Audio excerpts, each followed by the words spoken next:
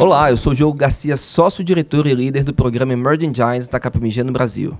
Eu sou a Carol de Oliveira, sócia-diretora da KPMG Private Enterprise. Hoje, no nosso podcast sobre as Emerging Giants, vamos conversar com Stefan Hen, CEO e co-founder da Intelipost, a maior plataforma de gestão de frete do Brasil e que tem como propósito fomentar a integração entre lojistas e transportadoras. Fundada em 2014 com sede em São Paulo, a Intelipost possui forte presença no mercado latino-americano, oferecendo soluções que simplificam a gestão de todas as informações logísticas por meio de tecnologia em nuvem de alta confiabilidade. Stefan, seja muito bem-vindo ao nosso podcast Emerging Giants. Como está você? Bom dia, Diogo, Carol. Estou super bem, e vocês? Tudo ótimo.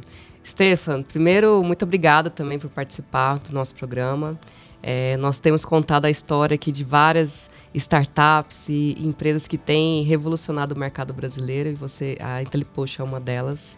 Então, eu queria que você começasse se apresentando para os nossos ouvintes, contando um pouco da sua trajetória pessoal, que é super interessante, e também contando um pouco dos desafios, né, à frente da Intelipost. Você tem uma jornada riquíssima, né, de empreendedorismo, com uma trajetória bem particular.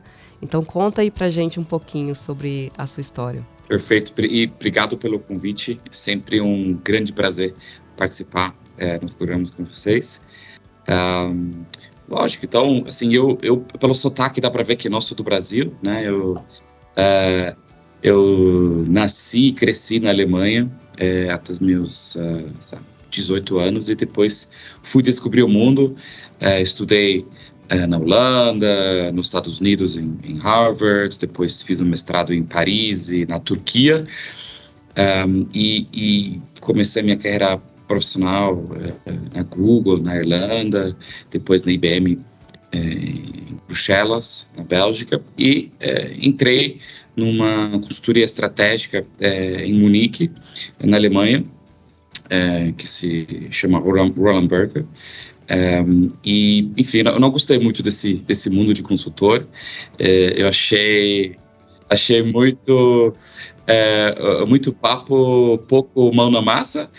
Então, logo depois eu fui para Berlim, né, que hoje é a capital de startups da Europa, e comecei a trabalhar num fundo de venture capital, né, chamado Project A Ventures, né, que acabou de nascer lá em 2012, né, começou, e eu entrei e amei esse ambiente, né, de startups, novas ideias todo dia, todo mundo com muita energia e querendo mudar o mundo, né, literalmente. E só que eu não gostei tanto de Berlim como cidade, não era a minha praia, e enfim, e aí o fundo falou, olha, nós vamos abrir um escritório no Brasil. Se você quiser, você pode, né, ir para o Brasil e continuar o trabalho lá. E aí, eu não conhecia o Brasil, não falava português, não conhecia ninguém, mas eu topei essa aventura. E então, em 2012, eu cheguei no Brasil com um passaporte na mão e cartão de crédito na outra mão, e junto com um dos sócios do fundo, a gente começou a criar, né, o fundo de investimento aqui, do zero, literalmente. Não foi foi uma startup também, né, criar esse fundo. E aí, nos primeiros 2 anos, né, a gente investiu em 5, 6 startups ao redor do e-commerce, e eu, né, como mão direita do sócio, estava bastante envolvido, né, nessas decisões de encontrar os novos investimentos, negociar os term sheets, fazer due diligence e depois investir. E esse fundo onde eu trabalhava tem uma particularidade, né? Assim, a maioria dos outros fundos investem e depois participam no conselho uma vez por mês ou cada 3 meses e meio que olham os relatórios e acabou. O fundo onde eu trabalhava se chama um Operational VC, ou seja, a pessoa que lidera o investimento, né, geralmente entra na investida durante um tempo para ajudar. Legal. Né, e ajudar onde for, assim, necessário, assim, né? Pode ser em finanças, pode ser em RH, pode ser em tecnologia, né? Que é o que está fazendo a gente... diferença hoje, né? Para muitas startups Sim, investidas, né? Sim, porque, assim, e é bom para ambos os lados, né? Porque a startup ganha um profissional, acho que qualificado, com uma boa noção de benchmark de outro lado do mercado, que, né, está super motivado para fazer a diferença. E, de outro lado, o fundo ganha experiência, né, dos problemas reais na indústria, né, e consegue identificar problemas e novas teses de investimento de forma muito fácil, né. E isso aconteceu exatamente desse jeito, né? Eu entrei numa empresa chamada Natui, que depois foi comprado pelo Mundo Verde, né? Hoje é o braço digital do Mundo Verde, e depois na Evino, né? Que hoje é uma das maiores startups e e-commerces de vinho do Brasil, que até recentemente comprou a Gran Cru. E eu entrei nessas duas empresas querendo ajudar, né? E o pessoal me recebia super bem e falou: olha, Stefan, você é alemão e a gente tem um probleminha aqui com a logística, então vai você cuidar ali da logística, parece que faz sentido. Um probleminha. Eu, assim, deu um probleminha, e eu falei: olha, probleminha, não sei, viu, porque na Alemanha funciona super bem, assim, né? Se contrata a DHL, né? E todos os problemas são resolvidos, né? Então eu esperava que eu, sei lá, podia talvez melhorar um pouquinho e depois de um mês voltar para o fundo, fazer novos investimentos e, né, resolver a logística dessa forma. Obviamente não foi bem assim, né? Quando eu entrei na empresa, né, a logística do Brasil é muito mais desafiador, né, do que a logística na Alemanha ou nos Estados Unidos, né, por várias razões, né. Primeiro, o Brasil é um país continental, né, cabem várias Europas dentro do Brasil, né. A Alemanha em si é menor do que Minas Gerais, então é muito maior, né? E tem, por isso, acho que um certo desafio com a infraestrutura, né? O grande exemplo que eu sempre dou na Alemanha, se você, né, quiser ter um e-commerce e você quer fazer as suas entregas rápidas, né, e baratas, né, para a Alemanha ou a Europa inteira, você contrata uma transportadora, né? No Brasil, para fazer a mesma coisa, você tem que contratar 10 a 15 transportadoras. E aí isso, assim, não fazia sentido para mim, né, como um alemão. Eu disse: olha, por que isso? Porque isso quer dizer que é 15 vezes a complexidade, 15 vezes as pessoas que precisam lidar com essa complexidade, 15 vezes processos diferentes, enfim, né? Então, não fazia muito sentido para mim. E aí eu voltei para o fundo de investimento e eu falei para o sócio na época: olha, a logística acho que é um bom mercado para investir, porque lá tem um problema real que precisa ser resolvido, né? E aí o fundo falou: beleza, então vamos investir na logística. E a gente olhou algumas empresas, investimos numa transportadora pro e-commerce, né, também. E essa experiência também foi bem rica para mim, porque eu entrei na transportadora, comecei a gerar, né, os processos, virei CEO da transportadora durante pouco tempo, né, mas consegui entender que do outro lado da mesa, não só do lado do varejista, mas também do lado da transportadora, o mercado também era difícil, né? Zero patronização, pouca tecnologia, tudo meio que na gambiarra, né, que é uma palavra maravilhosa que aprendi. Tá? Isso aí tá mais brasileiro do que alemão aí. Sim, né? Então eu falei: olha, confirmamos a nossa tese que a logística do Brasil é complexo, né? E aí naquele momento formou-se um propósito pessoal meu que depois, né, virou o propósito da companhia, né? Porque eu vi que muitos dos trabalhos eram, e às vezes hoje ainda, né, são muito manuais, né?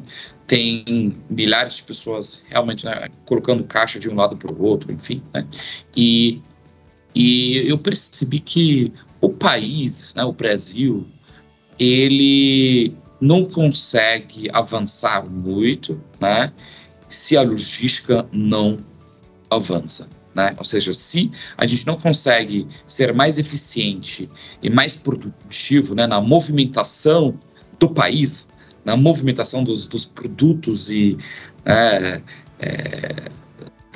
da comida, né, de tudo do Brasil, o país não consegue avançar, porque começa tudo com logística, né?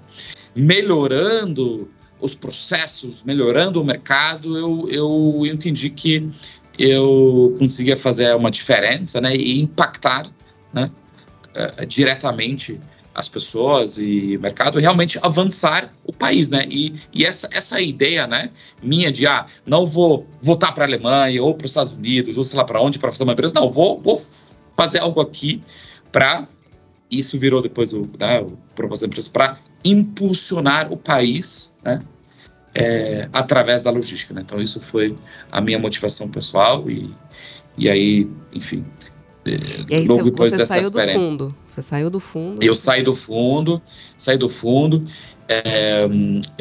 encontrei, conheci o meu sócio, né, o Gabriel, que era também um consultor estratégico frustrado,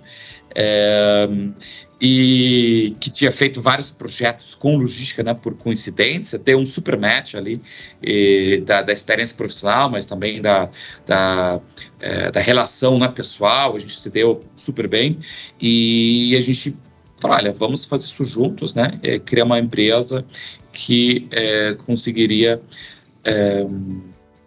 entrar na logística, tentar estreitar os processos e as relações logísticas, né, e assim melhorar o país. E isso foi em 2014, né? A gente começou isso juntos, essa jornada, e enfim, eu não sabia que, eu não pensava, né, que uns 10 anos depois, né, a gente estaria aqui, né, com uma empresa, né, com um emerging giant, né, na mão, com 300 e poucos funcionários, né, firme e forte no mercado. Então, não era tão claro no início, mas a ideia era bem clara e a motivação também. Tem algo que é interessante aqui, é que nós, como KPMG, a gente se posiciona como player do ecossistema, né? A gente quer ver o ecossistema também melhorar, a gente quer ajudar, enfim. Então, vai muito além de sermos meros consultores. E você trouxe isso também, né? Essa questão da Intelipost também desafiar o mercado, né? Você aprendeu bastante, porque realmente é um desafio, né? O entender o mercado de infraestrutura e logística. E o que é que você acha que, quando você fala de avanços, né?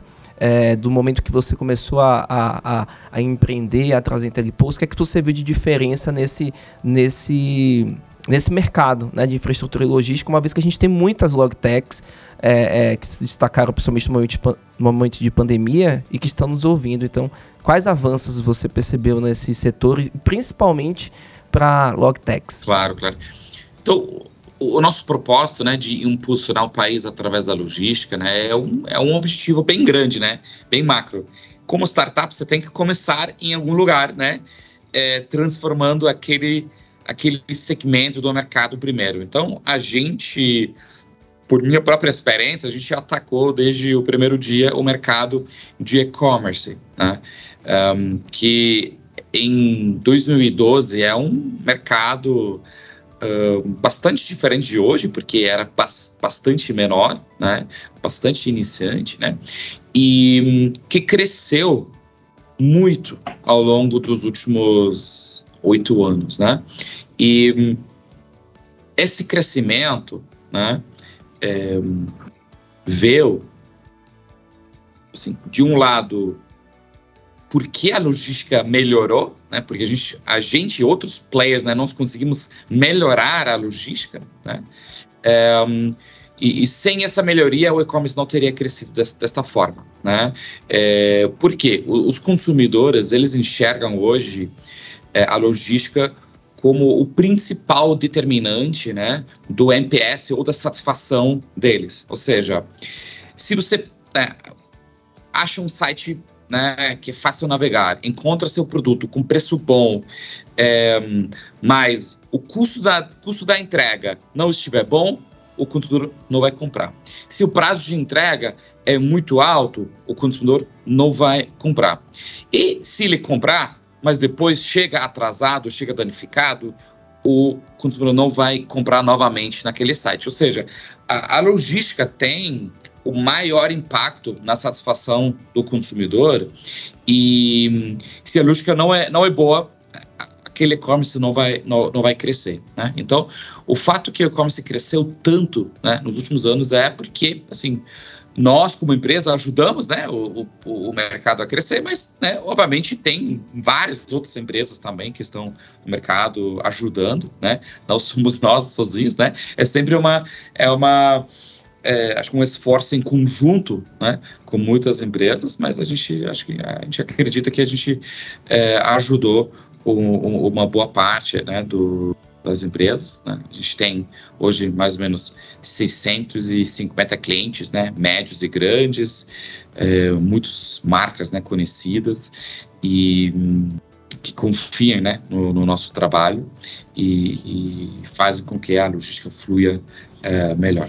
E muitas delas até empresas internacionais que só puderam entrar no Brasil depois que essa malha logística também começou a melhorar, né? A gente teve aí a Amazon, né, nos últimos anos, crescendo muito no Brasil, o Mercado Livre, agora os e-commerces chineses também. Sim. Fazendo uma...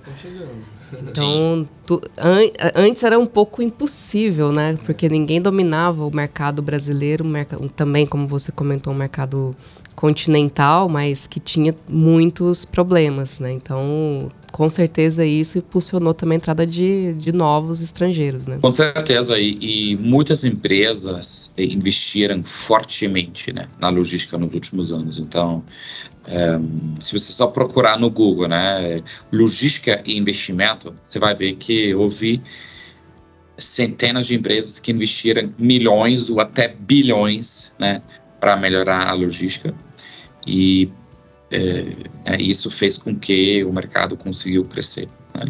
E nós também, né, investimos milhões, né, para fazer.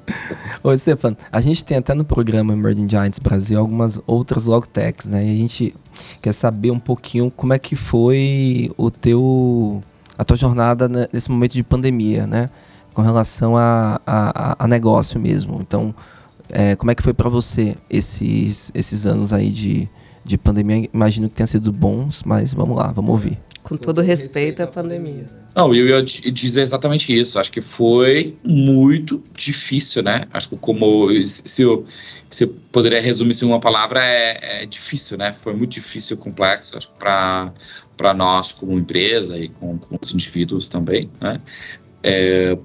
Porque de um lado, né, teve muito sofrimento, acho que individual e pessoal, mas de um outro lado teve um crescimento totalmente inesperado e totalmente não planejado, né? Então, no nosso mercado, né, de varejo, a gente se prepara durante meses, né, durante o ano até chegar o Black Friday para poder aguentar e fazer o Black Friday bem sucedido, né? Quando a pandemia começou, a gente teve um Black Friday todo santo dia, e sem preparação. Ninguém avisou, ninguém planejou nada, ninguém conseguiu se preparar para, né, um aumento de vendas, um aumento de trabalho, falta de capacidade, falta de pessoas, né?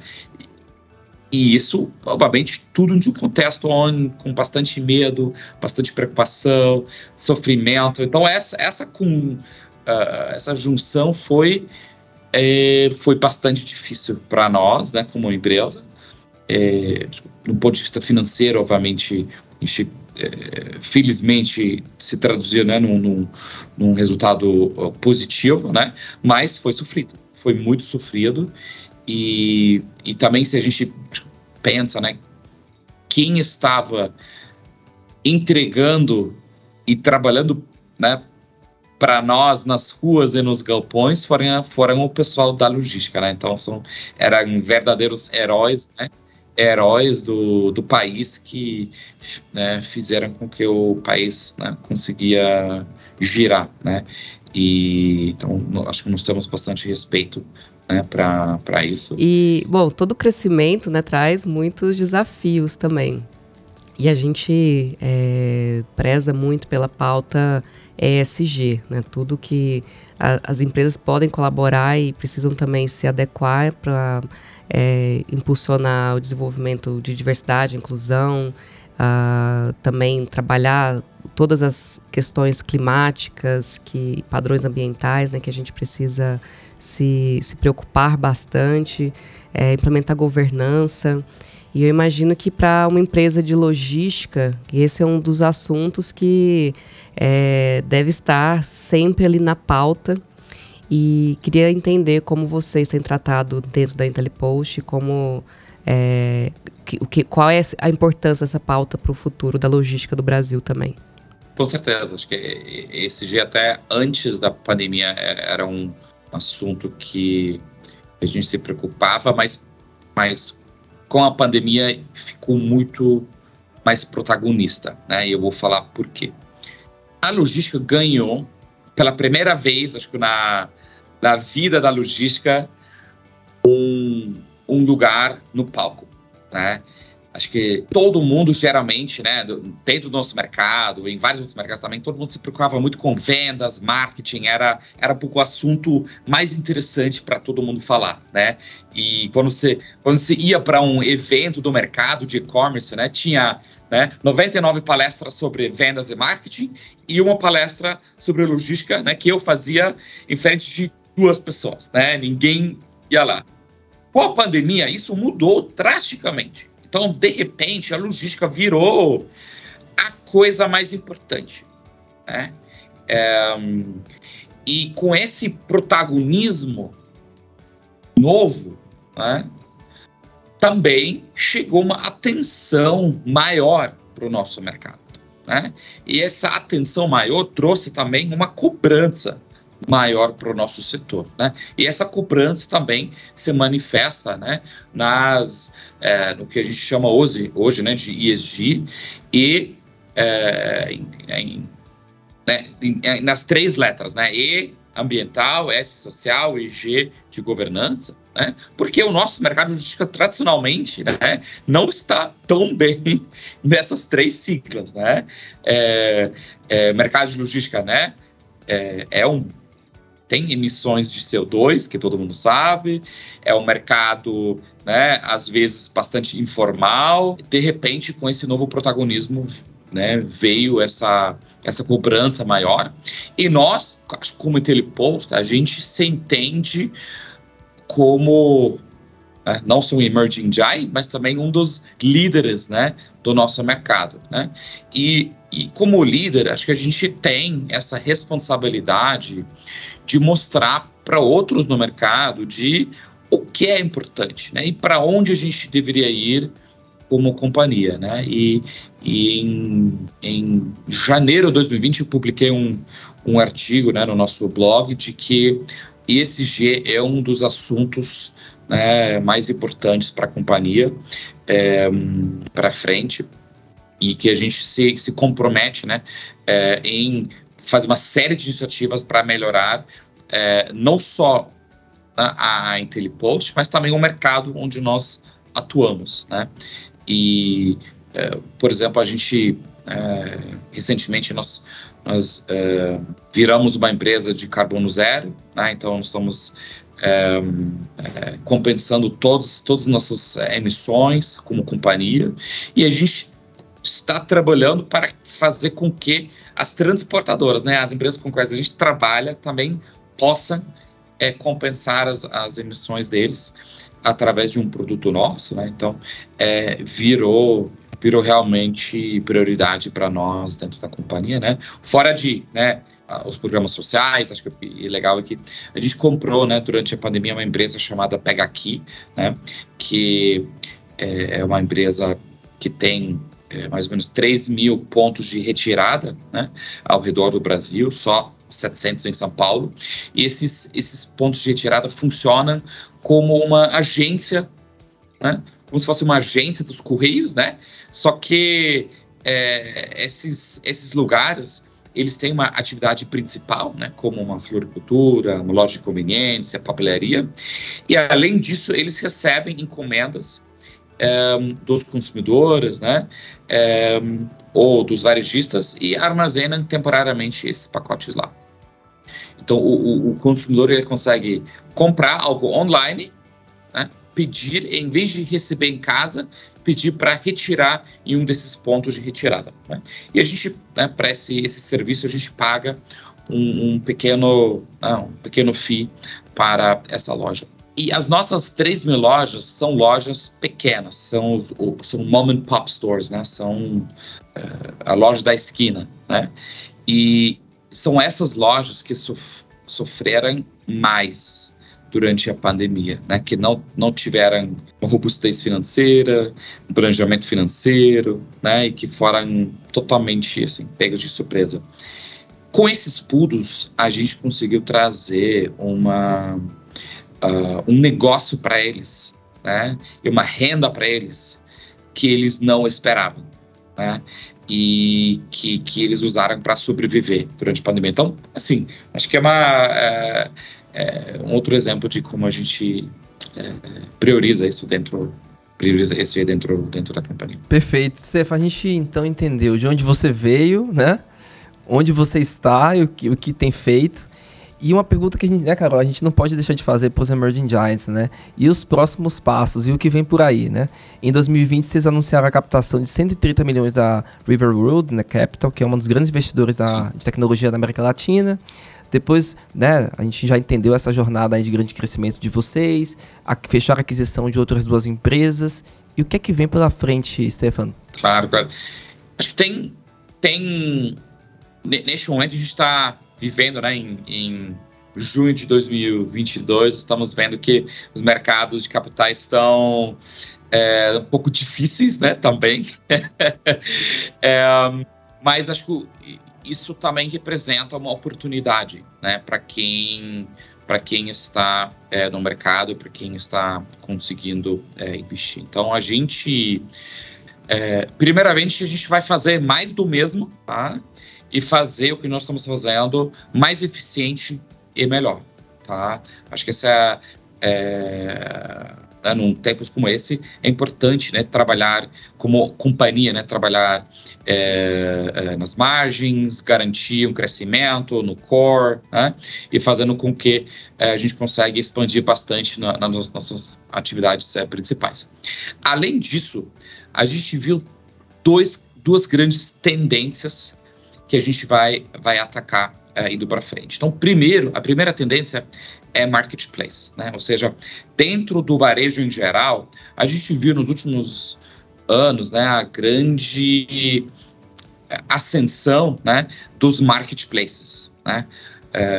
Mercado Livre, Magalu, B2W, mas também os chineses, né, que você falou, AliExpress, Shopee, começaram a crescer com esse modelo marketplace, né? E nós, como empresa, nós estamos atacando, né, forte esse mercado dos marketplaces, né? E utilizando a nossa solução, as nossas soluções para ajudar os marketplaces também, né?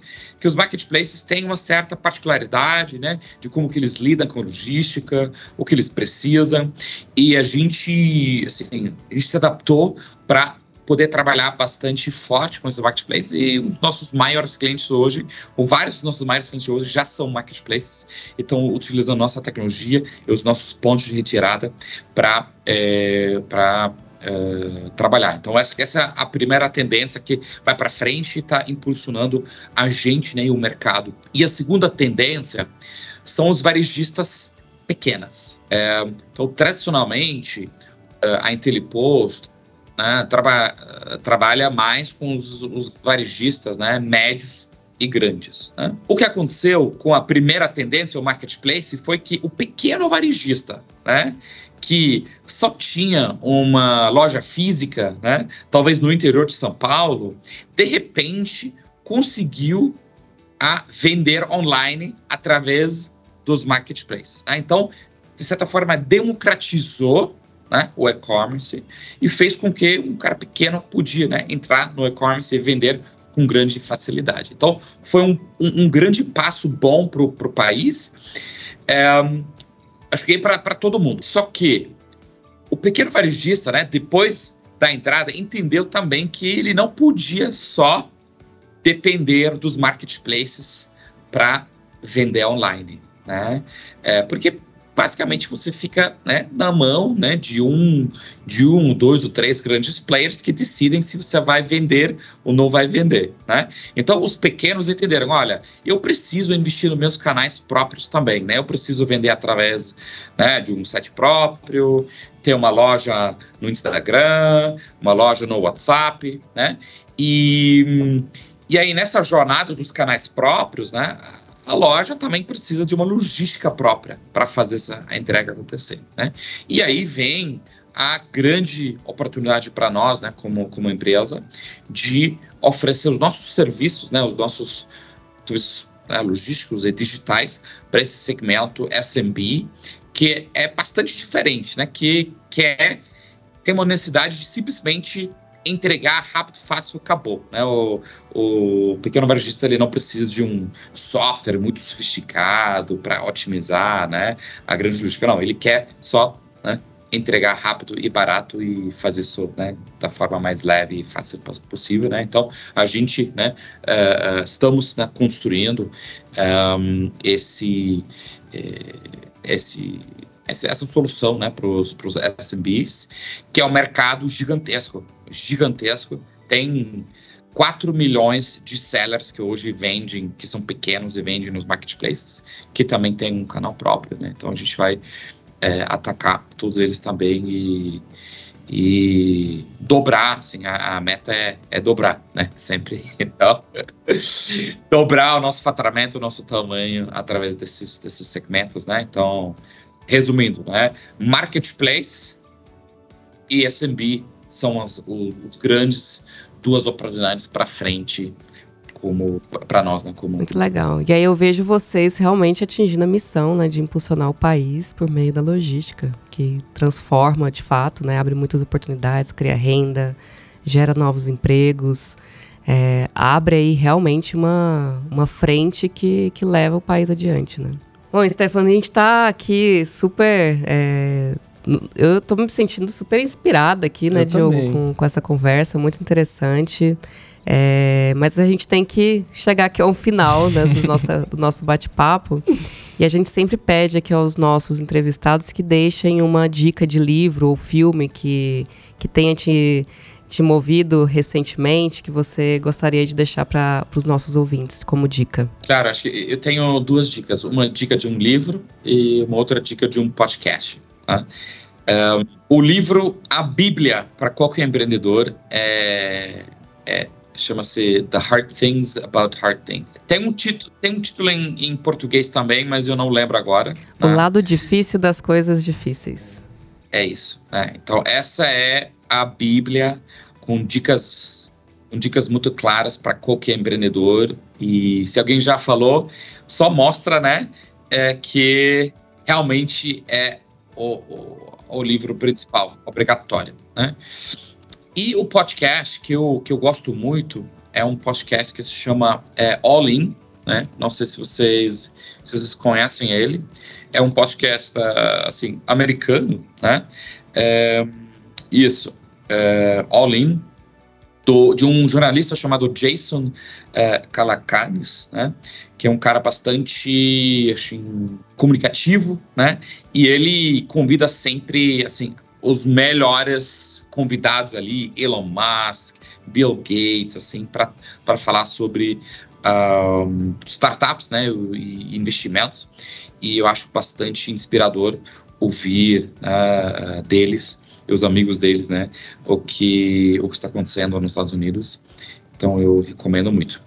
Chama All In. Muito bom, Stefan, ouvir a tua trajetória. Long story short, né, também, porque aqui é pouco tempo, se deixasse a gente ficava 3 horas, né, Carol? A gente sempre se empolga nesse podcast, mas, poxa, eu quero te agradecer, realmente. É um prazer ter a Intelipost no programa Emerging Giants. Acho que está muito conectado com a nossa missão, né, Carol, de provocar impacto social e econômico. Acho que você está super alinhado com isso e adorei, gostei bastante da conversa e agradeço aqui, né, em nome da KPMG, a sua presença no nosso podcast. Muito obrigado, Stefan. Até a próxima. Não, obrigado a vocês e, acho que, em geral, parabéns pelo programa, tá? Eu acho fantástico o que vocês estão fazendo, né? Também para o ecossistema e para a comunidade. E eu acho que isso também ajuda para, né, avançar o país e impulsionar o país, tá? Então, obrigado por isso. Até a próxima. Até a próxima. Até a próxima. Obrigado. Você ouviu mais um podcast da série Emerging Giants. Aqui nós contamos as histórias das startups que mais crescem no Brasil. Ouça nossos episódios no aplicativo da KPMG South America Cluster e no Spotify. Siga nossas redes sociais, compartilhe com seus amigos e fique ligado para os próximos episódios.